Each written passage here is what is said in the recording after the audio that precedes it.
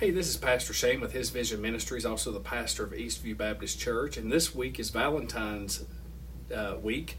I guess Valentine's Day coming up. And so this week I'm going to take some time out to share with you what the Bible says about love.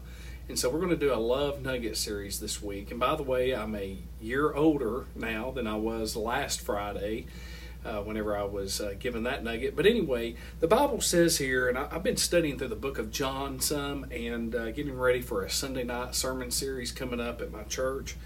But I want to read John chapter 1 verse 9.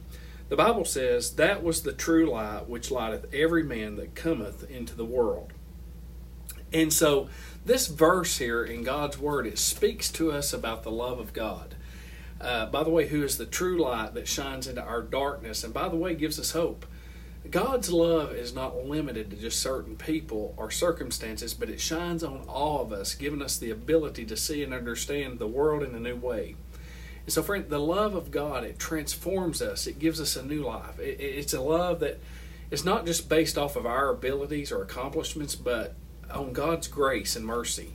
And so, friend, we are loved by God just as we are with all of our faults and failures. I mean, we have a lot of faults and failures in life.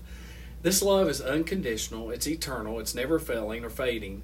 And so when we understand and accept God's love for us, it changes us from the inside out. You know, we're filled with hope, joy, peace, and the courage to face anything that life throws our way. But it's God's love that's the foundation of our lives. And by the way, it's the source of all that is good in this world that we live in. And so let us be reminded today that God loves us deeply and fully. May we choose, you and I, to receive and reflect this love to those that are around us, shining the light of God's love in this dark world in which we live. We'll see you again on Tuesday. I hope you have a blessed day. Until then, may God completely bless you.